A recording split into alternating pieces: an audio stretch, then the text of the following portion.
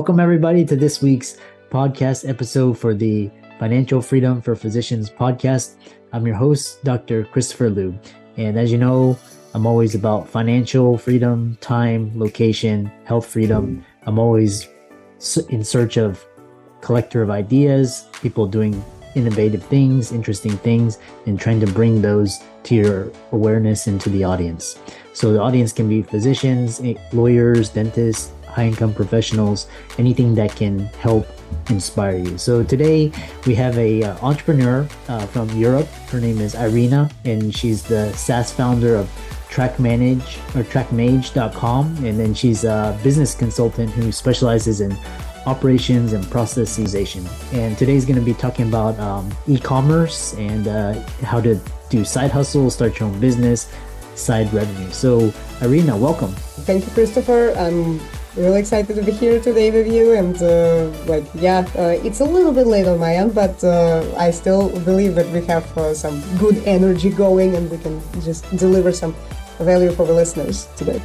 Well, that's good. Thanks so much for, I know the time difference, and thanks so much. And, the audience and listeners appreciate it.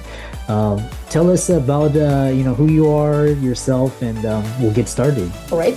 So my name is, I know it's unpronounceable, but definitely know it. So I'm a founder of TrackMage. It's a software as a service that helps e-commerce entrepreneurs provide the best post-purchase experience. The best way to explain what we do is that, remember when you ordered a product from Amazon? So the Amazon, they always tell you where the product is and by what date you're going to get it. And they always send you emails about the changes in your order status. So we take all that fancy functionality and we make it available outside of Amazon. So for all those sellers who are not selling on Amazon, but on Shopify, WooCommerce, and ClickFunnels and other software. So that's precisely what we do. And this product actually helps liberate entrepreneurs from doing everything. When people are sending customer support requests with where is my package today? And the person needs to respond to that message, because sometimes when you don't respond, customers, they get agitated, they get anxious, they press the refund button. So to prevent that, it's better to reply. But even better, you can eliminate that request in the first place when you have the automation that tells them where the package is without them having to ask. Yeah, that's what we do. Yeah, it's quite interesting. I think everything is moving to as a service. So software, AI, even mobility. I recently heard of data as a service companies. So what's interesting is, so you work in the field of e-commerce, and so this is interesting because what you're doing is akin to Amazon. Is basically competing in this e-commerce customer experience and as a key to customer retention. Elaborate on that. So the key to customer retention is literally to provide the best service that you can. Because if a person bought from you once, they are expecting that they're going to be served. And when you are providing the experience after that buy button was pressed, you engage with the customer while they are in the most sensitive, they are in suspense. Because they don't know if I bought this thing, but is it going to get there? Can I trust this company? When the person is buying for the first time, we never know what we're going to get in the end. But when you provide this extra touch point, extra care, you get loyalty. And if the customer got this amazing post-purchase experience, they are more likely to buy again. And the likelihood actually goes up by 27% for the first time. For the second purchase, it goes 47%. Wow. And then for the third time, it's 57%. So there is probably 157% that they're going to buy again if they bought for 3 times. It's the customer for life relationship. And again, the customers are currently, the expectations are really high.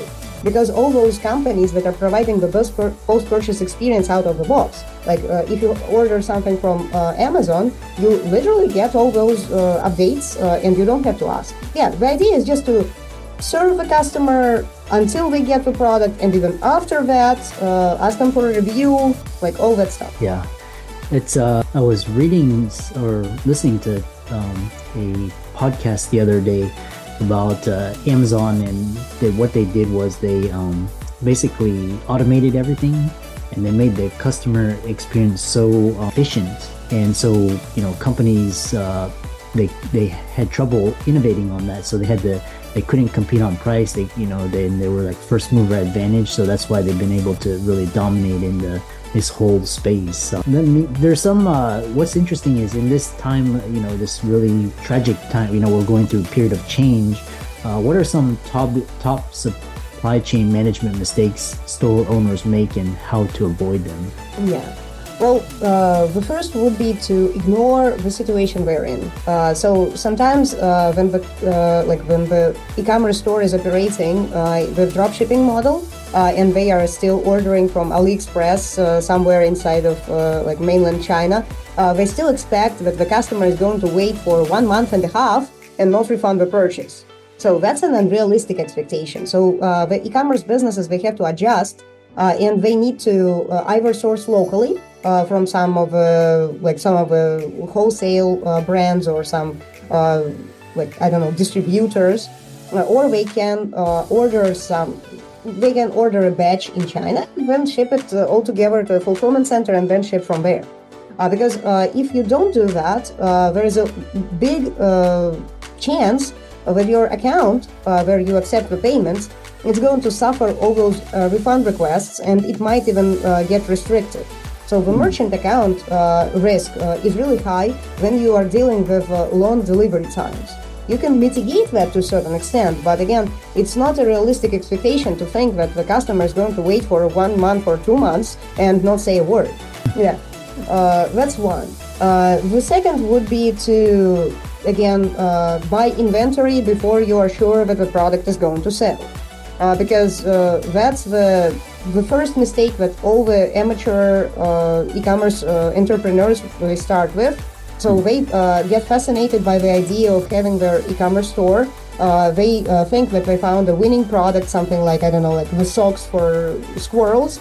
And then they just buy 10,000 units of that. Mm-hmm. And then they have their garage full of socks for squirrels, and nobody's buying that.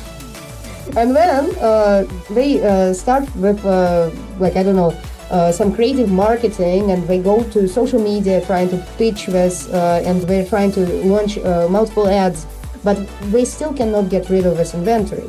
So the inventory is probably one of the last things you should invest into, because if you start from that, you are typically at a disadvantage right out of the gate. So if you can find some good partner or some, fulfillment center or some dropshipping supplier that will be able to provide the product in maybe like a week or two, that's the ideal situation where you can start that business and you will not have the financial risk of not selling the inventory at hand. Yeah. And maybe the third would be to actually provide good customer support and care about the customers, because that is what makes or breaks the e-commerce business. Most of the e-commerce businesses, and specifically some of the dropshipping ones, they don't care about the customer. They are always pushing for more acquisitions. So they're just like, okay, we invest more into the ads, we get more customer acquisitions. But when we don't care about retention, it's just like a one-time purchase and we don't care about that customer anymore. Mm-hmm. The ideal situation would be to not think about just like one-time purchase, but think about that customer when you acquire them for the first time. What else could you sell to that customer? Mm-hmm. So if you are, for example, in the healthcare industry and you're selling some supplements or vitamins, it's a good idea to think about so this customer is interested in supplements for muscle gain. What else they could be interested in? Oh, maybe some sport equipment, maybe some sport clothes. maybe some courses, maybe some, I don't know, additional training that we could go through. And this is how you can literally build a brand that is going to serve the customer through the whole customer journey, not just with like this small portion. Like, okay, I'm selling the supplement, I don't care about anything else. But if we buy those like muscle gain substance, what else could we buy? Maybe something that's going to help with weight loss or whatever. So again, the possibilities are endless. All you need to do is just change your mindset with mindset from just one-time transaction to customer for life. And if you can get that like loyal customer base following as well on social media and everywhere, this is where the money actually is. It's not about the like one-time purchase and selling all the inventory that you bought on the previous step when you were making all the mistakes. It's just about building and serving the customers that you selected and who selected you. Yeah. I really like because the actual cost of acquiring customer is significantly more than a customer that's already bought from you. So I really like this idea. And then it's literally 5 times bigger. Like it's 5 times more expensive to acquire a new customer than to retain an existing one. Because that's just the statistics like on average for all the industries. Yeah. And what's interesting is your company can you talk about making 5 to 10% more extra sales. I presume it's with existing customers, and you can do this on autopilot without increasing your ad spend or more staff. Tell us about that. Yeah, that's quite an interesting part. So when the customer is waiting for their package, they are actively looking for some way to facilitate facilitate that package to get here faster. And what we found out is that, first of all, when we send them emails about the package, the open rate is around 60% on average. That means that customers, they don't treat those emails as marketing. They treat them as transactional emails, and that's why they open them and read them. So what happens then is that once the customer gets the tracking page with the brand name of the store and the information about the package, they check those pages on average again 1 or 2 times per day. It's literally just like, okay, the person just doesn't have anything to do and they click and say like, okay, is it there yet? Is it there yet? Is it there yet? Like all this time. And what we found out is that while we're on the page and we're checking the status, it's a great opportunity to introduce additional products that they can buy. Because Amazon, eBay, our platform, they already do that, but they don't focus on specific brand. Like it's not a mono brand, it's just like anything that the person could buy. But what if you are the owner of a brand? You're not interested in selling some other people's products, you are interested in selling more of yours. And that's what you can do with a tracking page where the products are going to be they're going to be catered from only your store. And we've seen that on average around 7% convert to purchasing an additional product without even receiving the first one. So that's the beauty of it, because the person is just like so bored, but they see like this interesting product, they add it to the cart and they buy again. That's how that happens. And another thing would be that the customers, they also have the ability to visit social media and the store itself, where they can engage with the content and maybe spread the good word about this experience that they're having. Yeah, there's so many different strategies that you can use, and a lot of upselling and cross-selling. One thing that's we're almost to the end. The one thing that we're talking about is cutting customer support costs, but still but without getting bad reviews or refunds. Still basically increasing your margins, making it more efficient and automated. Tell us about that. Yeah. Well, it also falls into the same category of what customers do when they don't have any information about the packages, or they literally have no communication from the brand after they press the buy button.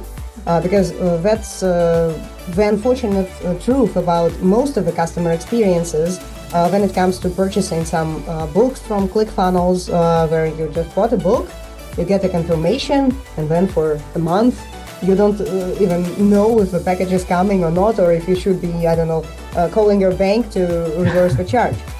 So the idea would be that you maintain constant communication with that customer on autopilot, and that alleviates that anxiety. So they will not be writing to your social media asking where the package is. They will not be trying to call their bank. They will not be even writing you emails. Instead, they will be constantly checking the tracking page and maybe buying additional products.